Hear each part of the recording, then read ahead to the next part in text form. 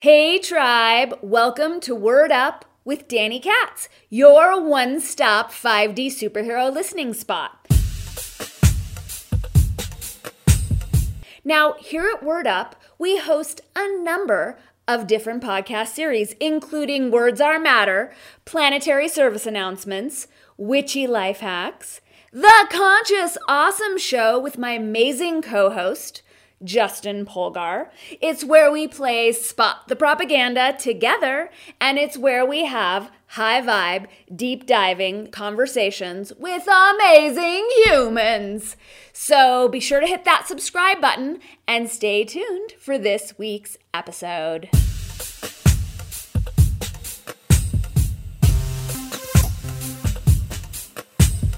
In today's Conscious Awesome Show, Justin Frank Polgar and I explore identity. I know you're going to dig it. Be sure to hit subscribe so you can track all of our podcast episodes. As well, follow us on Locals, consciousawesome.locals.com. It's where the community drops in, cross-pollinates. It's where we play, host live streams, host our videos. P.S. This was originally recorded as a video, so if you want to see us, like, with your eyes, then check out the video over there. As well, I encourage you to stock up on lots of high vibe chocolate because times are uncertain and weird, and you want to have a big storehouse of chocolate, of adaptogenic chocolate on hand. YesCacao.com. As well, why don't you nab yourself a copy of Danny's latest book, Pop Propaganda, an Illustrated Guide. It was written for teens and grown-ups alike. It's going to blow your mind wider open.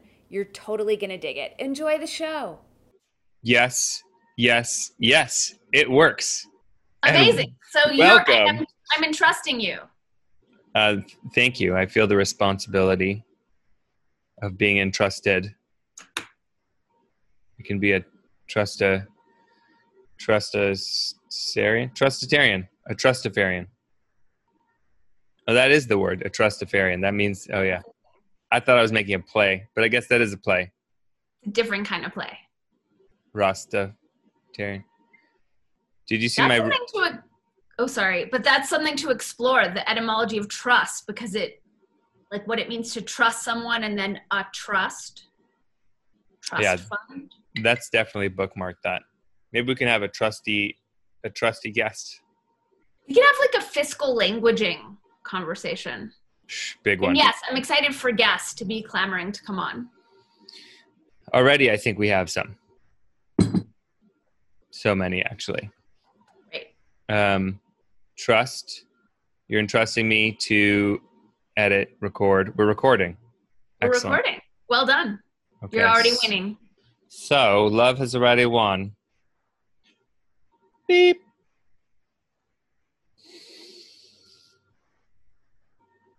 Yes. Hello, Conscious Awesome, and welcome to episode 11. Such a magical number. 11. I think it's our first master number show. It is. Here's to many more master number shows. Yes to that. I trust in the master numbers.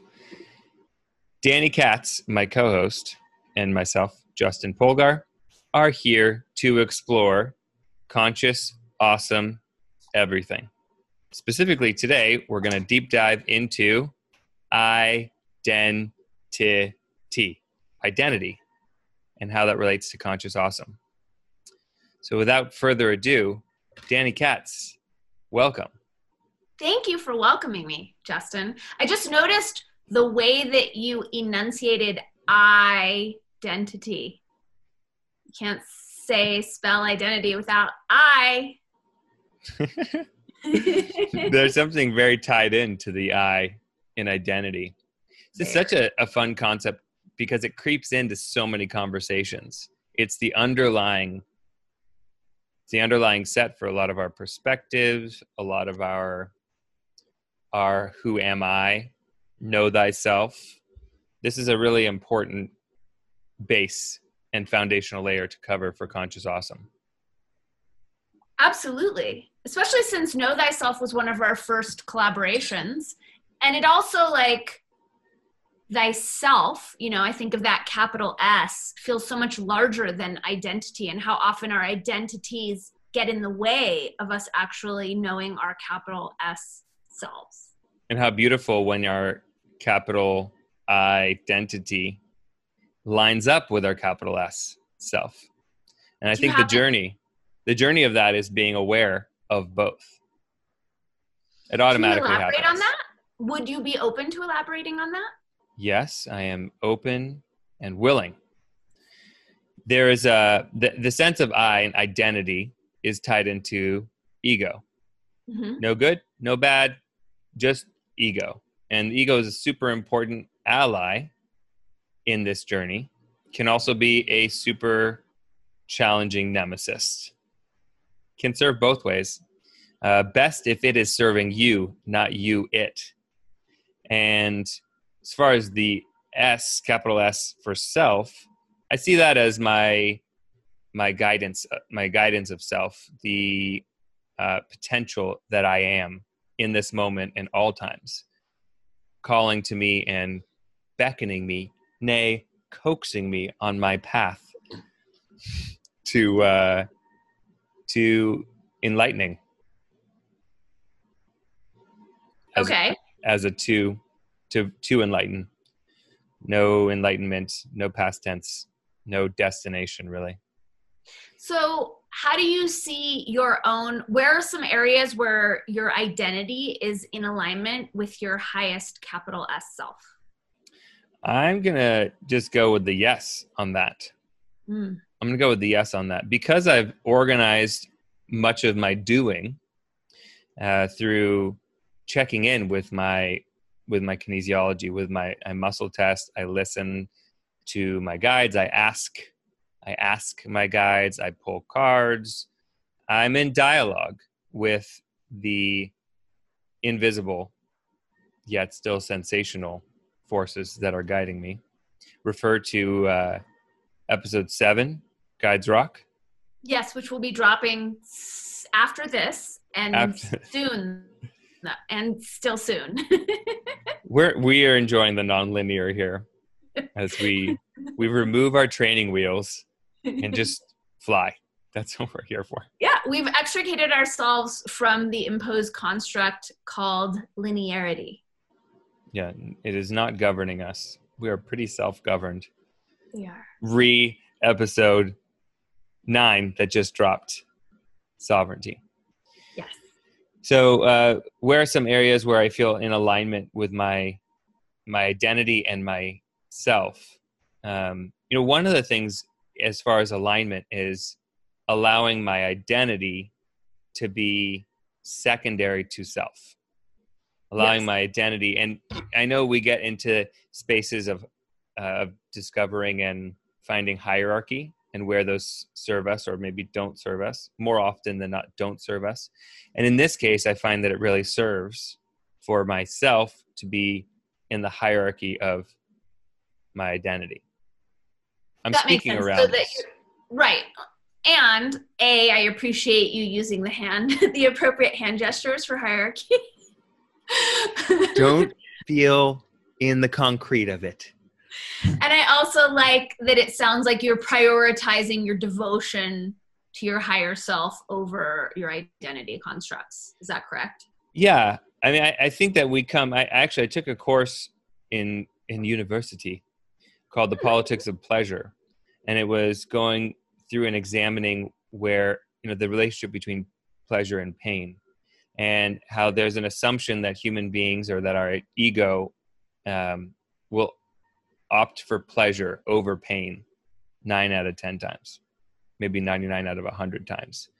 Yet there's so much juice in the temporary pain for elongated pleasure, where I feel sometimes in taking the path of the self, we have to counter our identity. In general, I recommend, and I like to myself, counter and question my identity, especially when I have a preference that I'm really feeling strongly about. Mm-hmm. Case in point, just a couple of days ago, I had an interaction where, I'll just go into it. Zoe and I were walking by this pond that had fish in it and a bunch of rocks, and I was walking with Orion, and I just let Orion. He was close to me, but I wasn't holding his hand as he went down the stair. And it's a little. I could opt for more caution, but I felt good about it. And we got into this whole dialogue about whether or not he's coordinated enough, or how to protect him when he's going in these kind of precarious walking journeys. Because sometimes on regular flat floor, he falls flat on his face. Like he'll try and turn on a dime because he's still getting used to his human form. I mean, I am too. And so we got into this conversation, and I felt so strongly identified with my freedom to let my son walk without me holding his hand. And, it probably took me about 15 minutes of being so stubbornly no, I need to let him experience these things. And I realized I was being so preferenced about it. It wasn't actually me trusting myself or taking sovereignty. It was an ego-based sovereignty of needing to be right about it. Mm-hmm. And just being open to being, and it was a beautiful lesson for both of us and for Orion, in that, yes, I trust my fathering in knowing when something is more dangerous to guide and to protect. And at the same time, it's a very easy thing for me to hold his hand in an area where it is more, there will be plenty of opportunities where I won't be there to hold his hand, and he'll get lots of opportunities to learn his lessons in his body. How were you able in this instance to identify that it was your identity that was being triggered versus an authentic fatherly knowingness? It was a questioning. I was feeling really, I just noticed, first I noticed that I had this kind of rage or entitlement about being right, and how important it was that I hold my ground. And it was a physiological, it was kind of overwhelming me. I was actually dictating what I was thinking, was this feeling of, reptilian brain, kind of reactive. And then that instigated a questioning of, what am I really holding on to here? And it was, am I holding on to being right? Or am I actually wanting to forge more connection with my partner, and thus actually make a safer space across not only his physiology, but his emotion and his Orion's emotions, and just feeling safe in general in the house. So there was an aha just through the sensation awareness, question, and then the question was a prompt, and it happened pretty immediately. Mm-hmm. So that's an example. Do you have a follow-up question? Well, I'm curious to know what identity constructs you've relinquished, and how the relinquishing of those identities has up-leveled your yes. Well, specifically in that case, it's definitely a relinquishing, because there's not really a destination. There's not an end point. So there's I'm just a hawkeye on my identity. Sometimes even too much, sometimes, where I won't allow the positive, the light of ego to shine through. That's when I'm being hard on myself for no reason, for example. And that's something that I consistently chip away on. Anytime that we find ourselves saying, I'm not good at this, or just, there's a difference of saying I'm not good at this, and there's a difference of saying that and saying there's a lot to learn in this for me. Mm-hmm. There's a different posturing with that. I'm just hawkeye about my identity and seeing where it's creeping in, where it's governing. I mean, as an anti-authoritarian presence, I think you probably have this experience of being. You mean as a sovereign presence? As a sovereign presence, thank you. As a sovereign presence, I imagine that you are also very sensitive to when you feel not sovereign. Yes. I am very, very sensitive to that. And that actually that's a great indicator. For me, that's a red flag of I'm identifying with my identity. Yeah. More so than myself. My capital S self is confident in knowing that I'm exactly where I'm supposed to be when I am there, when I'm here, XYZ. Mm-hmm. So it's using language to speak about this is a challenge I'm glad that we've taken up in this moment. And a lot of it has to do with being in the dialogue of body and really knowing your ego, befriending the ego so that you can know when it's out of line. The same way that we call our friends in when that's necessary. Yeah. I think the body piece is really key, is noticing when, if I'm talking about ideas with people who believe differently, and noticing when my heart starts beating or my voice gets higher, and just noticing like, oh, I'm really identified with these beliefs and these thoughts. And even though there's, there might be a part of me that's like, but I'm right. It's this, it's that clinging that's like, is this helping me? Does this feel good in my body? And knowing that my preference is to hold my ideas more lightly and with more space between them. And when I'm fighting that ferociously, that there's an identification there and that my ego's tripping out. It perps there when there's a perversion of your body integrity. Excuse me.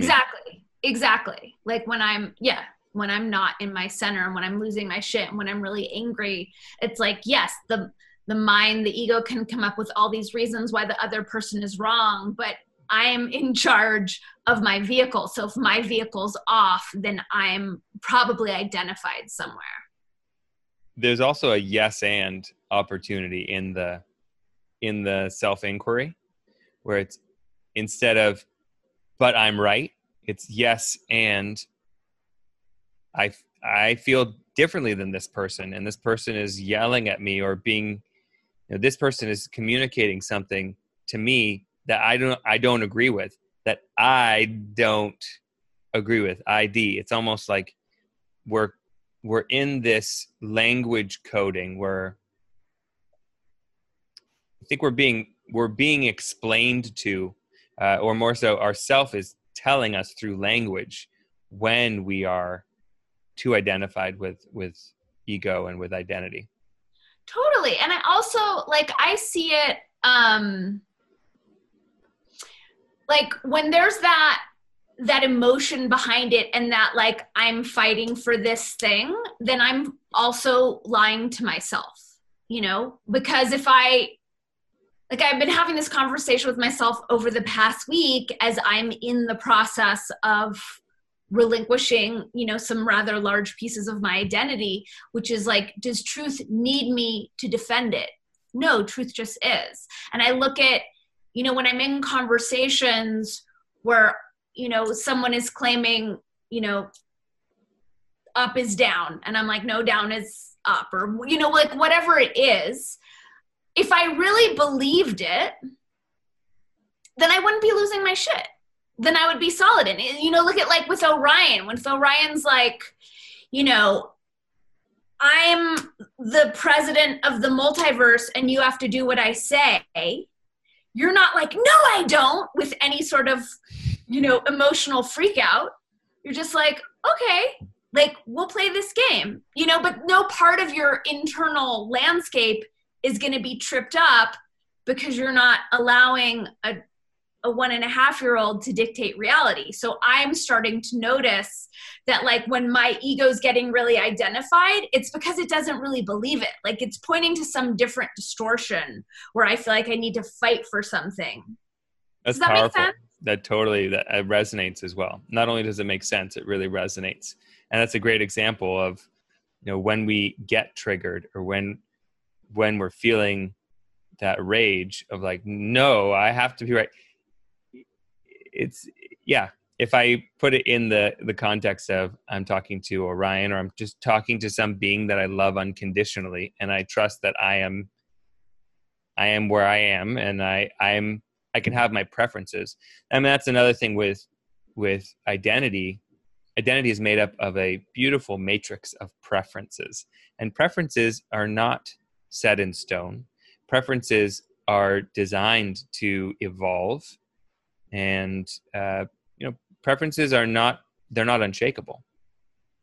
Identity isn't just preference, though. I mean, look at, we're in a culture that right now and in the past few years has been shaped by identity politics. So it's these like little checkbox of like woman, Jew, Italian, Aquarius, and these things that cordon us off into these different like smaller fragmented pieces of humanity and just create separation, like psychologically, emotionally, energetically, and even physically in the brain. So it's always a choice what we're going to identify with, but some of them are these things that like we're allegedly born into in this incarnation, and then some people, really cling on to them. Yeah, I mean, I think in some cases this is where identity can serve us in some ways. So we have this sense of tribe. I think some people hold their tribe as their immediate family or their relations. Some people hold it as a wider community. Some people are more nationalistic. Some people are more connected to all of the humans on this planet. And then there's the people that are like, but what about all the other beings? And then there's planetists. Maybe there's planetists. Everyone here on this planet, all beings are part of my tribe. But as soon as you get out of the stratosphere, watch out. I mean, ultimately, there necessitates division in identity. Identity exactly. Requires division. And as Saul Williams so eloquently says, separation is man's greatest illusion. 1,000,000%. And it's where it's the origin point for the conflict and the pain and the isolation and the violence. Like for the past few years, I've been examining like how we're communicating, and where like when a conversation will flip into an argument, and like what is that moment where it shifts. And from my examination, 100% of the time, it's when someone identifies and separates, when there's an us, them, like stake put in the ground. And then of course, like you mentioned, the lizard brain comes in and like, okay, if I'm the them in your us scenario, then I'm not safe. Then I have to armor myself. Then you're the enemy. And that's where it all just kind of crumbles. What do you think? Is there somewhere where separation or that type of scenario?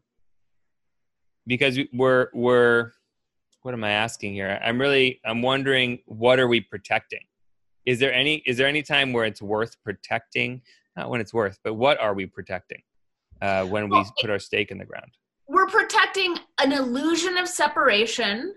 We're protecting an old paradigm notion that we're in competition, that there's not enough to go around, that there's lack, that there's limitation. It's like we're protecting an old, outdated worldview and paradigm and perspective. That's my take on it. So what's the conscious awesome conversation look like when two people are checkboxed differently? Is it finding, I guess it's not relegated. It's not relegated to only talking about certain topics. It can be a discussion of anything where the two people are remaining open, or maybe more than two people. I feel like in my experiences, the checkboxes, it's the identification with the checkboxes that is the issue. Yes, all of our checkboxes are going to be different, it's just, do we lead with them? Am I wearing that, on my wrist like a bracelet, or am I not bringing it into the conversation because it doesn't matter? Because it doesn't matter. And it's just my sense, my perspective is that we've been engineered these past few years nefariously, manipulated to lead with these check boxes, to identify them, to wear them, as these like mantles of pride or marginalization or excuses or like whatever, to separate us, and it's not working. I feel like from the conscious awesome perspective is not to look at and to lead with all the ways that we're different or shit upon. It's what is our Venn diagram of crossover? Where are we alike? Where are we aligned? Where is our alchemy of, optimal co-creativeness, optimal fun, optimal play, It's where are we alike? And that means putting aside the identity constructs and coming in fresh and blank and curious. That does change things. That changes things quite a bit. If we start with our collaborative Venn diagram, then the other pieces can be spoken about or brought in with way less charge. Right now, the charge is what's leading. And it's difficult to see. It's difficult because I know you and you have, and I also have had experiences where just a shift or a difference in opinion is a moat and a wall. And it's like, wait a second, we have this whole history of friendship, and we have a disagreement about something, one little iota, and that's putting a ravine between us. Then I'm like, well, what did we have here? What was the glue in the first place that something like an opinion or a preference or an identity can create such apparent seeming separation? It's challenging.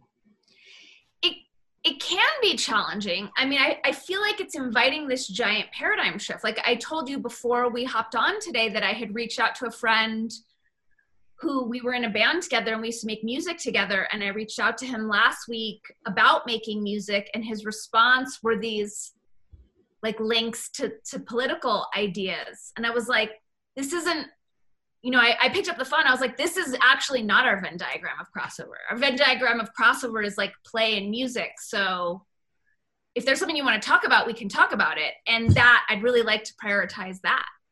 And yesterday I had the experience of, I have historically been very identified with being a rebel, and like noticing that part of the way that identification has wielded itself is in declaring when I don't agree, declaring when I think something is wrong. And I've been questioning that recently, like, what is that about? Why do I need to do that? And yesterday I went to the natural food store that I don't approve of. I don't like how they're handling stuff, and I've been very vocal about it. And when I've gone in, I've, been difficult. And yesterday, it's right near my mailbox place. I saw there wasn't a line, and I was like, I'm going to try it. How's it going to go? And I really made a point of going in and like, it doesn't matter what I think of how people are handling it. It really doesn't matter. What matters is that whoever I am engaging with, that I respect their humanity, that I engage them compassionately, and what I think and what I believe and my identity is so irrelevant. And it was really smooth, and all of my human interactions were totally pleasant because I left my identity outside. That's awesome. I'm proud of you. I'm proud of you for leaving your identity in the parking spot. Thank you. It reminds me a little bit of places where people gather with a single interest or a similar interest. Like Burning Man is an easy one, where when people go to a place where there's still the same people that are arriving, but there's a shared intention of we're here for play, for fun, for passion about something specific. I had this experience a few years back going to an Italian car show, and it was an interesting experience. It was in Monterey, and I mean it's like an art gallery, basically, of all of these people who have these deep appreciations for these vehicles, all different, and then there's all the little tribes of different preferences for different brands. But the amount of synchronicity that I experienced in this place that I would generally judge to be not conscious was such a beautiful reflection to me, because everyone was focused on the Venn diagram part. Right. I even bumped into Jay Leno and took a picture with him and had this nice exchange with him. And there was like this, everyone was the same. Everyone was meeting in that same passion for beauty and art and the accomplishment of making metal into this thing that you could drive. I mean, I got into cool conversations, and I hung up my hippie at the door and all of my, but this and that and whatever. I don't even really identify with those things anymore. Pat myself on the back for that. I think we get to congratulate ourselves and to be proud of ourselves for undressing those layers constantly. Yeah, absolutely. And I'll just speak for myself. Like, it expands my joy. Like, it makes my life, the more that I unidentify, the more that I enjoy life and the more fun that's available to me. Well, that's an easy yes. Such an easy yes. And I feel like what you're saying about the car show and the parallel that you made to Burning Man is, it's also like, because it's a constantly shifting game. What am I going to identify with in this moment? You meet someone and they're like, there's an infinite realm of what you can tell them about yourself to begin the relationship. At this car show, you guys were all gathered for this passion over these vehicles. So there's other things like hippie or, being a media mogul or whatever, like those were all secondary to this genuine passion. And I feel like when people are gathered, for joy, for passion, for all those uplifting reasons, not like to profit or get something, that is when synchronicity happens. Yeah. We have so many reference points and so many recognitions of that's exactly when it happens. And yet there's this knee-jerk reaction to need to claim an opinion, especially when we're learning new information. And I've been seeing this a lot just in the last couple of months as people learn new information, then really want to share it. It's the delivery of it is sometimes tainted by the ego, by the I need to be right and like I need to defend truth and these things. So I was having this conversation with John Bailey the other day, and we were talking about how if you're wanting someone to respect the things that you're saying and sharing, coming from an angry place or coming from a place where you kind of seem like a crazy person, is probably not going to accomplish what the overall goal is, which is connection. I mean, I think most people can agree we don't want corruption. We don't want, we don't want corruption in government or business or relationships or anywhere.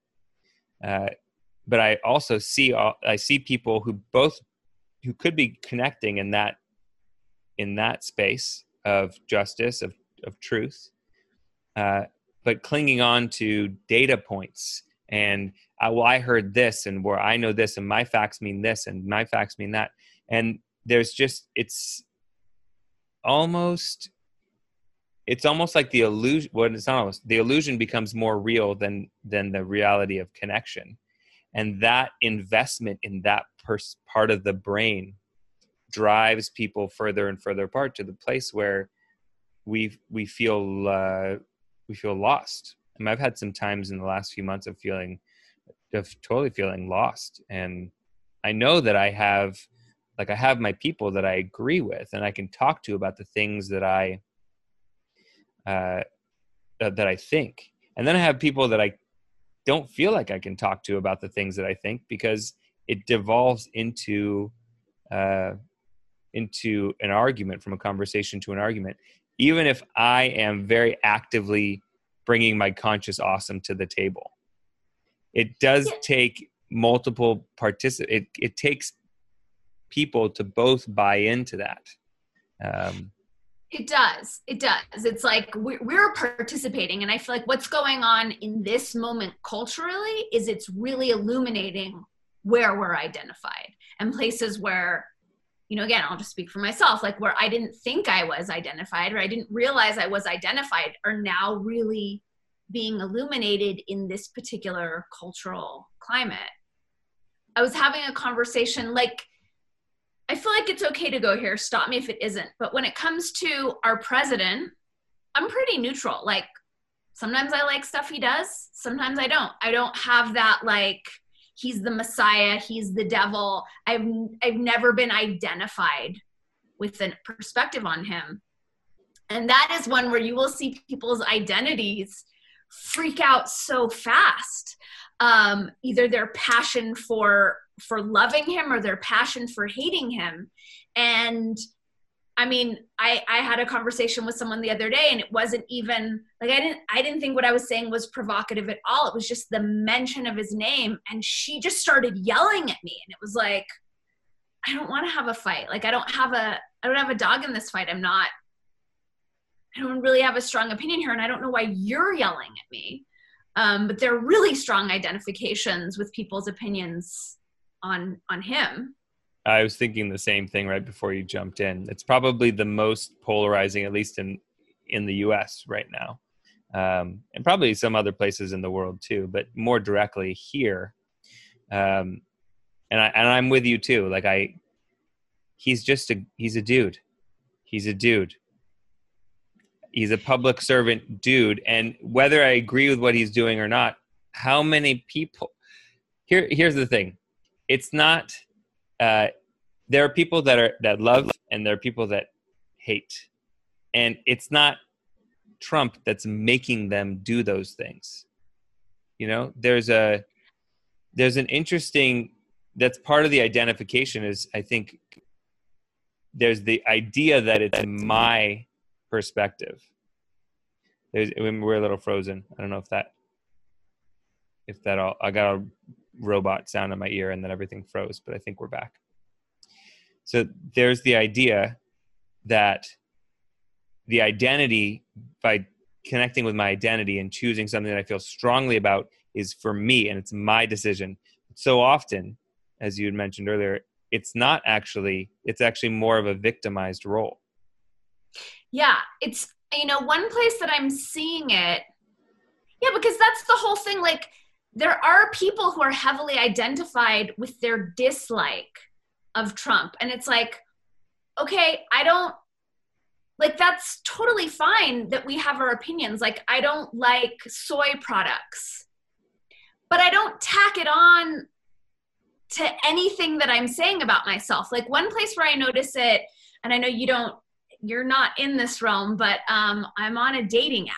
And it's interesting because there's so few characters that we have to identify ourselves.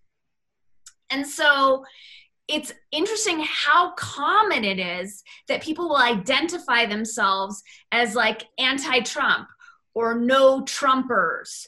And I'm like, wow, with so few characters, like, this is such a massive part of your identity that you're going to include it in your profile. This is how you actually define yourself to strangers, is by your dislike for our president.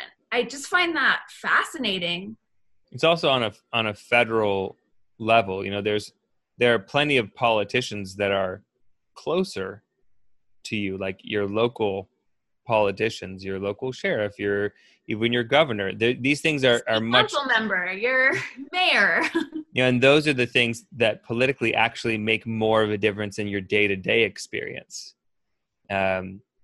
so yeah, there's a collective. I mean, to me, it's confusing to me, and I'm like, okay, this is just some strange wave we're going through. But to identify, like, it's funny with the dating apps because I catch wind of these things from friends. I've also heard this week that people are starting to put in their limited spaces that they have antibodies. I've passed the antibody test for. Wow. Yeah. So the one that I find that's so super common on dating apps as an identifier is sarcastic. And I'm like, wow, that's so interesting in our culture that's like something laudable. Like my predilection for insincere communication is something I'm going to lead with and also use as though it's a selling point. And that is so common. Interesting. Yeah, this is really, I mean, it's pretty much off of my radar. Right. I mean, aside from when I hear about stuff like that. And yeah, I wonder what happened to the days of, these are the things that I like, right? In a profile, it's like, I like long walks on the beach. Like, what's that, like, kind of, I have in my mind, like 80s or 90s, like your little, on the newspaper, you know, M seeking F. I like to play sports and go on walks on the beach. I don't like tuna sandwiches, but I can make a really good one. You know, it's like that kind of, we're meeting people, or we're selling people on ourselves by virtue of our identity, or, you know, it just seems like it's more real. Seems like it's more real right now because so many people are in the identification game.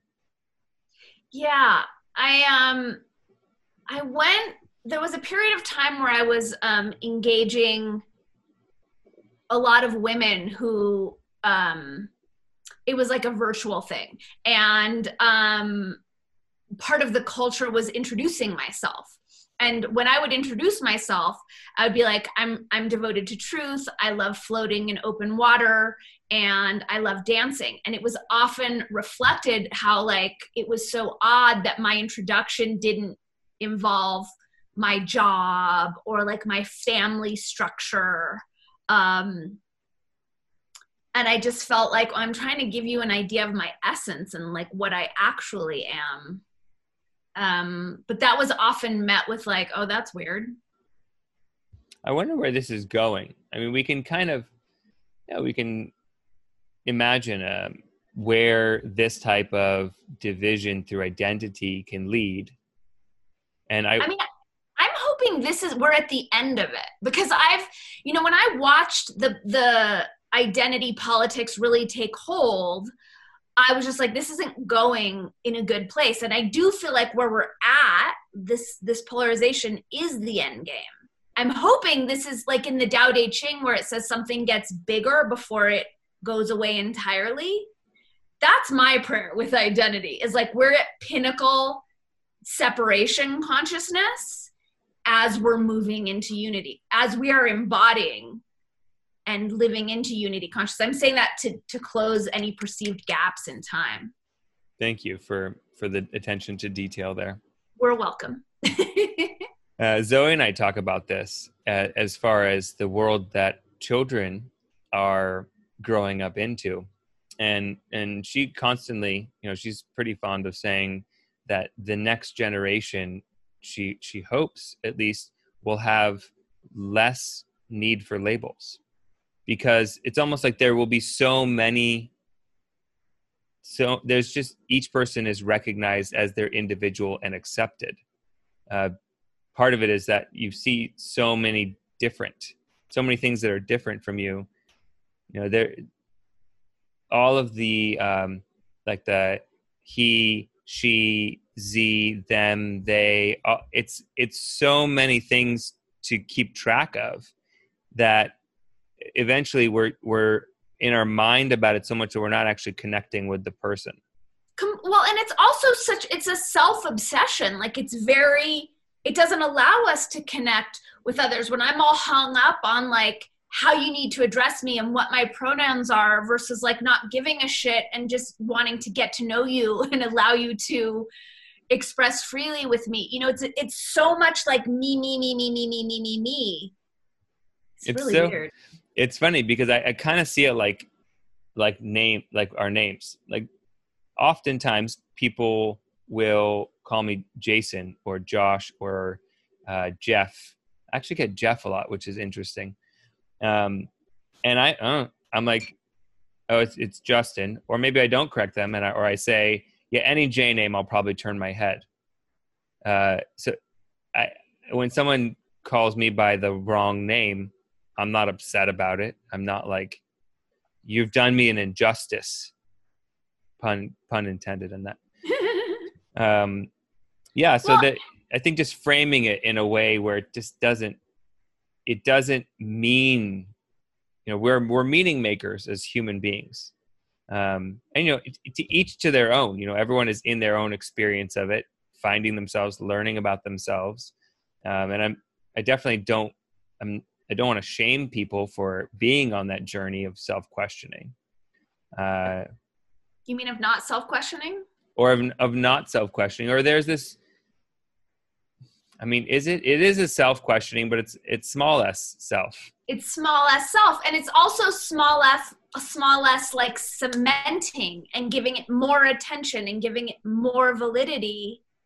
And I feel like we're doing ourselves a disservice when we do that. Like we're missing the point. Yeah. I mean, it's clear to us. I think we've talked about this before. It seems like that's missing the point.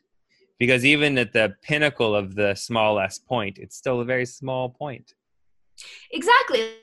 Like, great, you've got your small s like perfectly drawn and like perfectly marked in. It's still the small s. You know, like go ahead. No, please go for it. You're on a roll. Well, what was popping to mind was just in the past few years since this identity thing has kicked off, it's usually men will say, well, like this will resonate because, and then they'll talk about like some girl doing something great. Or I'm thinking of like being at a restaurant and asking for mezcal recommendations and having the waiter say, well, like this is distilled, you know, at a women only mezcal place. And I'm like, I hate that shit. I really don't like that stuff because it indicates to me like that person is separating themselves from me in their mind because of that programming. And then I'm only going to resonate with things that are in my little cordon off cage. I really don't like that. I don't respond well to that. I'm hearing that. I'm like, I just want the best mezcal. I don't care if the people who made it had vaginas or hooves. I don't care. Yeah, it's an interesting conversation, kind of avoider in a way, because we want to talk about the essence of something, and we're talking around. It's like, well, these are the attributes. You know, it's like I think the same thing with food and all of the certifications, right? Great that it's organic and it's gluten-free and it's this and this and this and this. But like, I want to know the essence of this food. Like the person that was growing this, did they love the process? Are they putting like, I'm just more interested in that. I because this is relevant because it happened this week, we did our reveal because Zoe and I are having another child.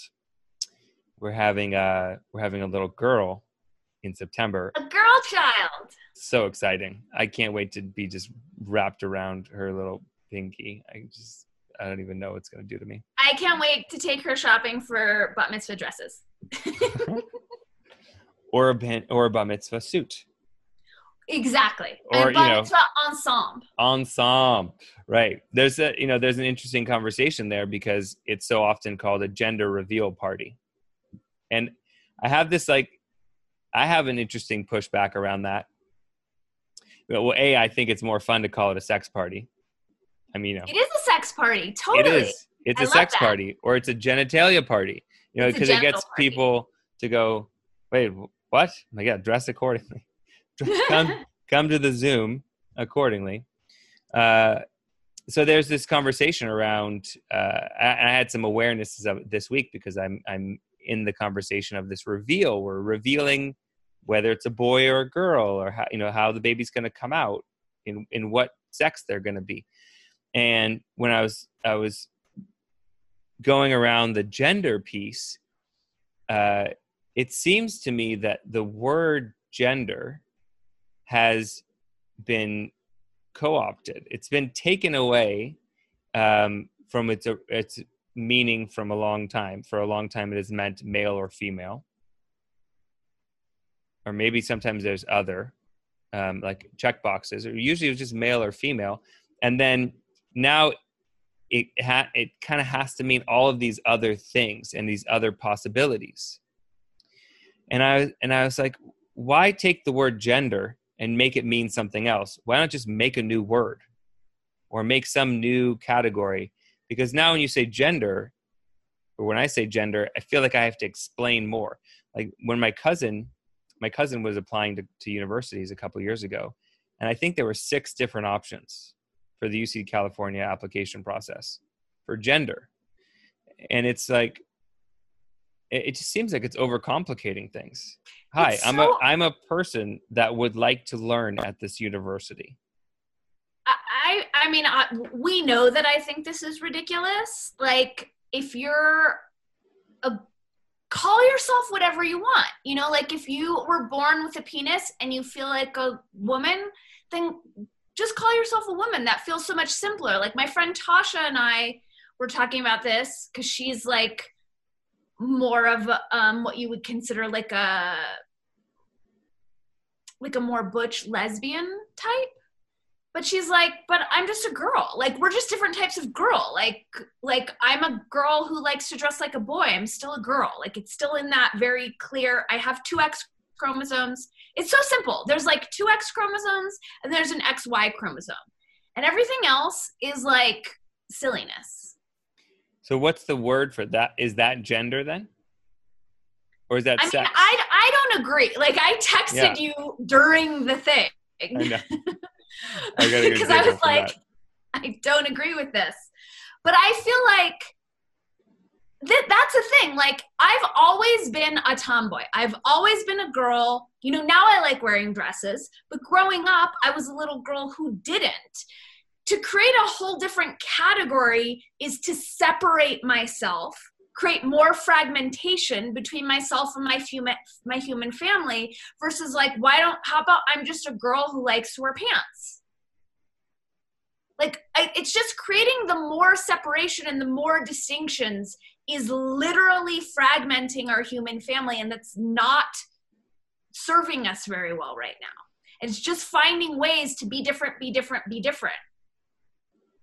Yeah, I mean, I hear that, and it seems like by taking a step back and looking at it by, I need to feel like I belong, so I'm going to separate myself. It's right, like exactly. That's not the way to do it. Like my stance on, and again, like when it comes to gender reassignment stuff, I'm all for freedom. Like, I want everyone to do whatever they want. And going back to Occam's razor, it just feels so much simpler.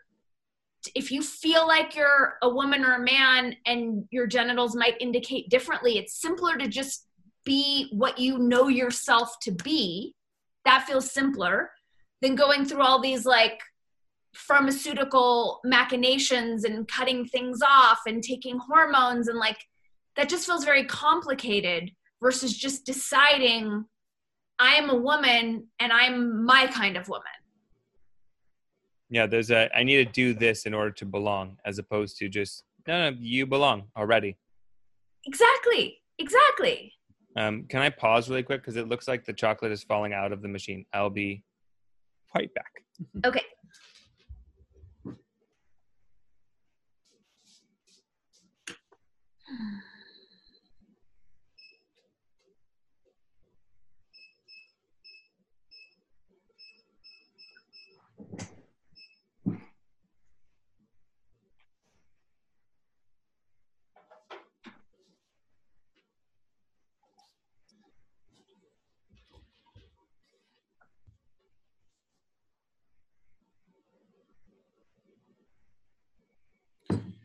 The second time. that's happened today, where the chocolate jumps not behaving. out. It's not behaving today. It's Has behaving not different. yet. It's behaving differently, where it's not tempering itself. It's going from not ready to not ready, without the middle part. I feel like a lot of it is marketing. It's just like a way to sell more stuff. If you have more boxes, then there are more markets to sell. That's the thing. That's the thing. And we can look back, like we have enough collection of history to think about how that's been done before in different ways. Yeah, it's a challenging time to be in dialogue. Clear, cancel, delete. It's a very diverse time. It's a very diverse time. And I don't think that there's like a right answer with identity. It's more, do we engage, and how do we engage with identity so that it's serving us, as opposed to how do we engage with identity in order to achieve some type of I belong. It's the small s self. I know for me, and then I'm having edited enough of our shows now, I get that like freedom seems to be a theme. Oh, we talk about freedom a bunch? We do talk about freedom a lot. Yeah. There's just more freedom in unidentifying. So when I'm not, when I don't have allegiance to being a Democrat, a Republican, a woman, an atheist, like whatever it is, then I have more freedom to change my mind on a moment-to-moment basis, and that's just more fun. Gives you more choice, more options. That seemingly gives less, it's sometimes uncomfortable for people. I've noticed, as someone who likes to have an open mind and be able to change my opinion, it's uncomfortable for people who are counting on me to validate their perspective. It's so uncomfortable. And I'm just realized this when you said this. It's like, I think a lot of people, like I was told by an Indian mystic when I was in my early 30s that I needed to get married. And I was like, why? Do you see something that I don't see? Will it be a more formal foundation for my life? And he's like, no, you make people uncomfortable. You will make other women will be more comfortable around you when you're married. And I do think a lot of people's identifications exist just to make everyone else more comfortable. Nothing has freaked people out more than the fact that I'm not left or right, that I'm not Republican, Democrat. Like they don't know what to do with that. It's really scary for people. Yeah, I think it's funny how many people just project on me that, oh, well, you're this. And I'm like, maybe not. Yeah, it is interesting that like for people who are comfortable in boxes and cages, how threatening it is to engage people like you and me who have liberated ourselves from so many of those, and they just don't know what to do with that. The dichotomies are not here to rule us. Can I pause one more time because I have to pee and I want to wrap up without having to ship me around? Totally. Please hold.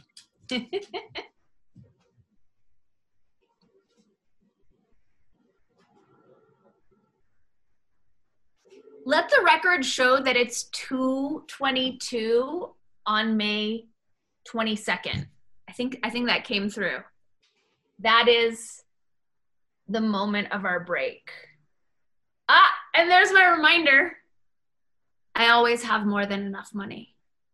You, the audience, also always have more than enough money. Should you decide to make that declaration, and you, Justin Polgar, I'm so stoked for you to also affirm that you always have more than enough money, as you do. Okay, I'm done talking to nothingness, but the 222 is so exciting. I mean, 22, it's the gene key of grace, the city of grace. It's super magical. I just got to chill. It holds all of the coding for the different realms, our multiple dimensional selves. There's a lot of mojo in the 22. All right, I'm really done talking now. because there's other stuff to check while Justin's going to the bathroom.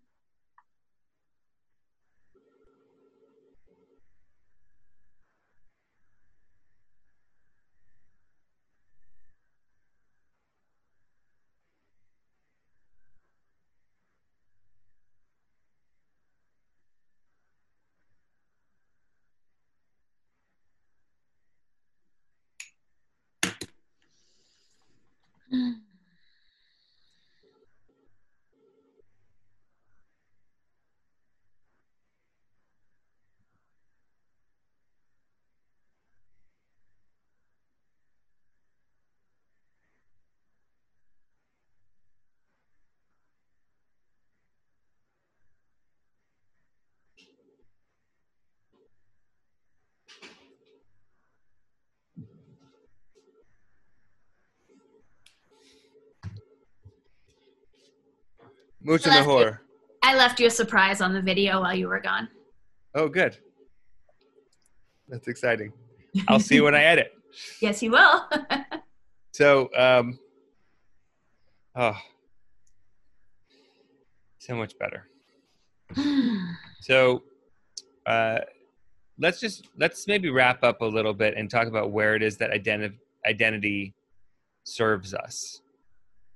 Kind of like, where's the seed? Where's the benefit? Identity is here. It's part of existence. So there is a way that it can be our ally. Okay, why don't we just popcorn our identities that work for us? Like, I'm courageous. That is part of my blueprint, and that is a piece of my identity that I feel like, well, sometimes it gets me in trouble, but I feel like overall it serves me. Yes, I see that. Being a yes man, I'd say a lot of people call me Yes Justin, and as well being a chocolate maker. Those two pieces seem to be how people at least tell me that they remember me. You're the chocolate guy, or you're the yes guy, and both of those things, I feel like they've served me. I've also created them to serve me. Right. I'm an enthusiast. I like, I have strong Jupiter in my chart, so I like being an enthusiast. My thing with words that I have and that one one of the downsides of that being part of my identity is I notice that people will become self-conscious of how they're speaking around me. I don't say anything. I'm not in the habit of correcting people. But I see where that's something in my identity that can have that effect on people. Yeah, I noticed that. Not because I feel actually a sense of freedom in my words because I get to be more vigilant about catching. I think it's more fun. I mean, it depends on if you're someone who likes to have fun with your shadow, I'm also, I identify with someone who is a good ear, like a good sounding board. I like to hold that space for people, you need to like work something out or get another perspective, reframe something. Identify as being a helpful person.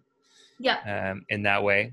And as well, identify with being in love with spirit and just the invisible in the mystery. Yeah. I'm going to claim that one too. I got that one. I am I've noticed that because I do so many things, when people ask me what I do, I tend to I can be flummoxed and I don't know which one to pick, and the medicine showed me in some ceremonies at the end of last year that I'm a humanitarian. And I feel like that is a resonant identifier for me, that I serve humanity, that is my generalized attunement. What does Danielle mean, or Danny? I mean, your full name is Danielle. It means high priestess. Oh. Way to live into your name. Thanks. I do it again. What's your full name meaning?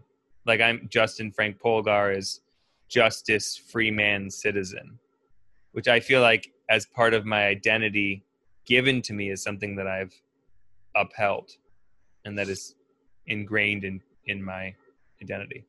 Well, that's interesting because I don't know. Katz is short for Katzenelnbogen, and I've looked it up and I forget. And I also have ambivalence around identifying with my lineage and identifying with my name because it limits me to this incarnational realm and it feels very reductive. So I've resisted the urge to identify too strongly with that. And which is all a very long way of saying I don't know the answer to your question. Popcorn style. I am someone who has amazing house karma. I identify with someone who has amazing house karma. You do. Big time. I'm someone who is surrounded by a lot of magic and a lot of invisible support. Yes. I witnessed that from you. And I continue to be in the wow about it. Usually when we talk, you tell me some miracle that happened. I mean, like on the regular. So yeah, magic surrounding. Did I tell you how my stuff miraculously was delivered to my door? All my possessions from LA were delivered to me on Wednesday. And they arrived.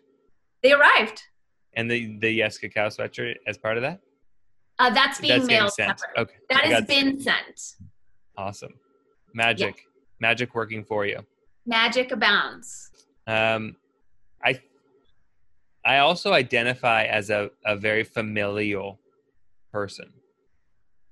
You are very familiar, and I feel like you're my family teacher, like understanding what that means and how to do that. I get that from you.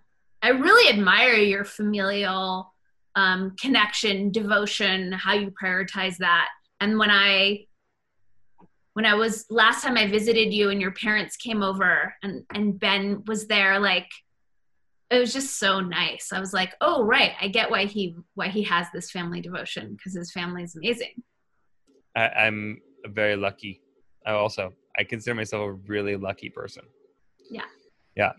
Here's a weird one. Some people identify me, because I'm a dancer, I dance a lot, as flexible. And yet growing up as a gymnast and a dancer, I feel like I'm not flexible in those realms. So it's also interesting to see how identity is subjective. I feel like most people will recognize me or identify me as someone who's flexible. And in my mind, I'm like, yeah, for a person, but not like an athlete. There's part of your identity as well that I notice is the, kind of not wanting to give yourself too much credit in an area where you're actually very talented.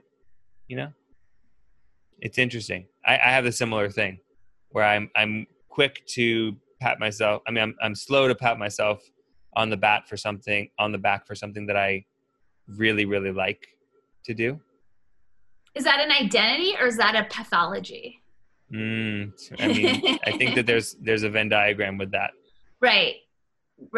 And maybe a weakness, a muscle to be strengthened. And I think that this is just a fun exercise. I didn't know we were going to do a little popcorn, and I invite our listeners to do a little popcorn either with themselves or with someone that they want to play with. I want to say, like, I feel like one of your identities is like a superstar. I'm thinking of I feel like you shine so bright, and I'm thinking of all the times that like I've been with you and you walk into a room and everyone just starts applauding. I mean, which time are you talking about? That's what I'm saying. Oh, that's so funny. Thank you. Yeah, that's I don't know what that quality is, but I know that Orion also has that. It's like a sparkle. Like it's just like something. You shine super bright. A lot of polishing. on this genie's lamp here. Yeah. Yeah, I think this is a conversation that's going to prompt a lot of thought for me. In where is it that I'm identifying and where is that serving?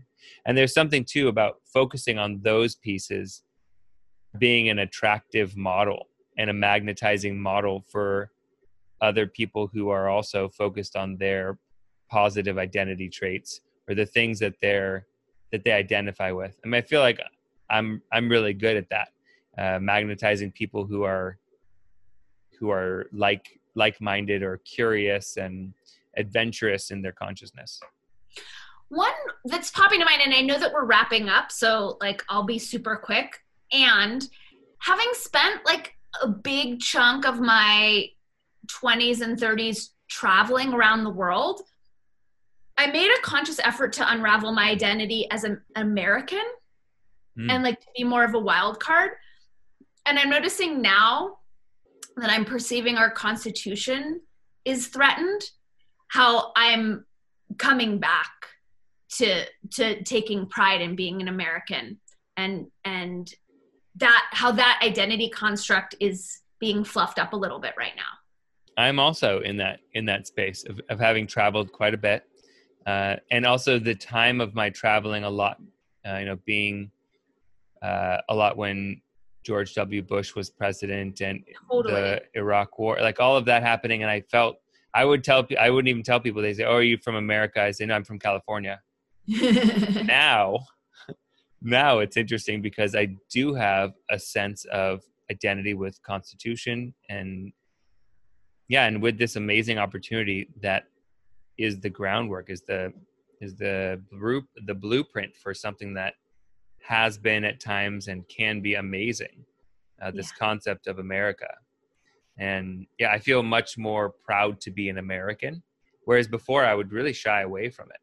It's interesting. Same, yeah. I'm glad that I have availed myself and that you have availed yourself to just examining these things. I really think that patriotic is the new conscious. Ooh, I like that.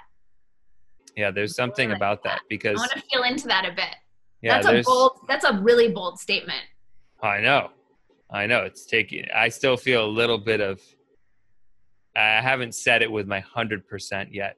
Playing with it. Patriotic is the new conscious. I'm going to play with that too. Yeah. And it's, there's also the thing is you can obviously live here in America and not be patriotic, but then that also gives us something to be paying attention to. Where is it that we don't feel resonant and what are we doing about it? Yeah. Totally. Not like pointing what it's because of them. No. What am I doing? What can I step into? And for me, that's how I kind of got into this awareness now, where I'm proud to be an American, is what can I do about it? I can take responsibility. Okay. Wow. I live in a place where I have permission. I live in a place that has announced that I have inalienable rights. What a blessing that I can even have this inquiry is so American. There's something about it that's very and that you and I can be as sovereign and unidentified as we are has absolutely been bolstered by growing up in a country that was founded on freedom and where we have been allowed to be so free, and how that has shaped so much of who I am and how I speak, and all of it is really shaped by being free. Amazing this opportunity. Let us embolden this opportunity. I was going to say let us not squander it, but that's a little too. I like the positivity. I like the positivity too. Yeah, I like being Feels rallied better. For something. Yes, for peace, for connection, for consciousness, for our audience and their consciousness and our togetherness, one only one. I've had some better exits. I have. And good chocolate. And good chocolate. That's good. I feel like my identity awareness at the moment has expanded and is now coming back together. there's a little bit of an uncertainty into how it's going to take form in the next few hours. I'll let you know. Yeah, let me know what identity constructs you let go of next. May you undress frequently and with grace. Yes. Aho. Aho. Thank you, listeners. Thank you, DK. Thanks, Justin. Tune in next time for more Conscious Awesome. Woo! Thanks so much for tuning in to this episode of Word Up with Danny Katz. Be sure to give it a like, to share it with your nearest and dearest, and remember to subscribe to the channel so that you don't miss a single episode of your very favorite podcast, Word Up with Danny Katz. We'll see you soon, tribe.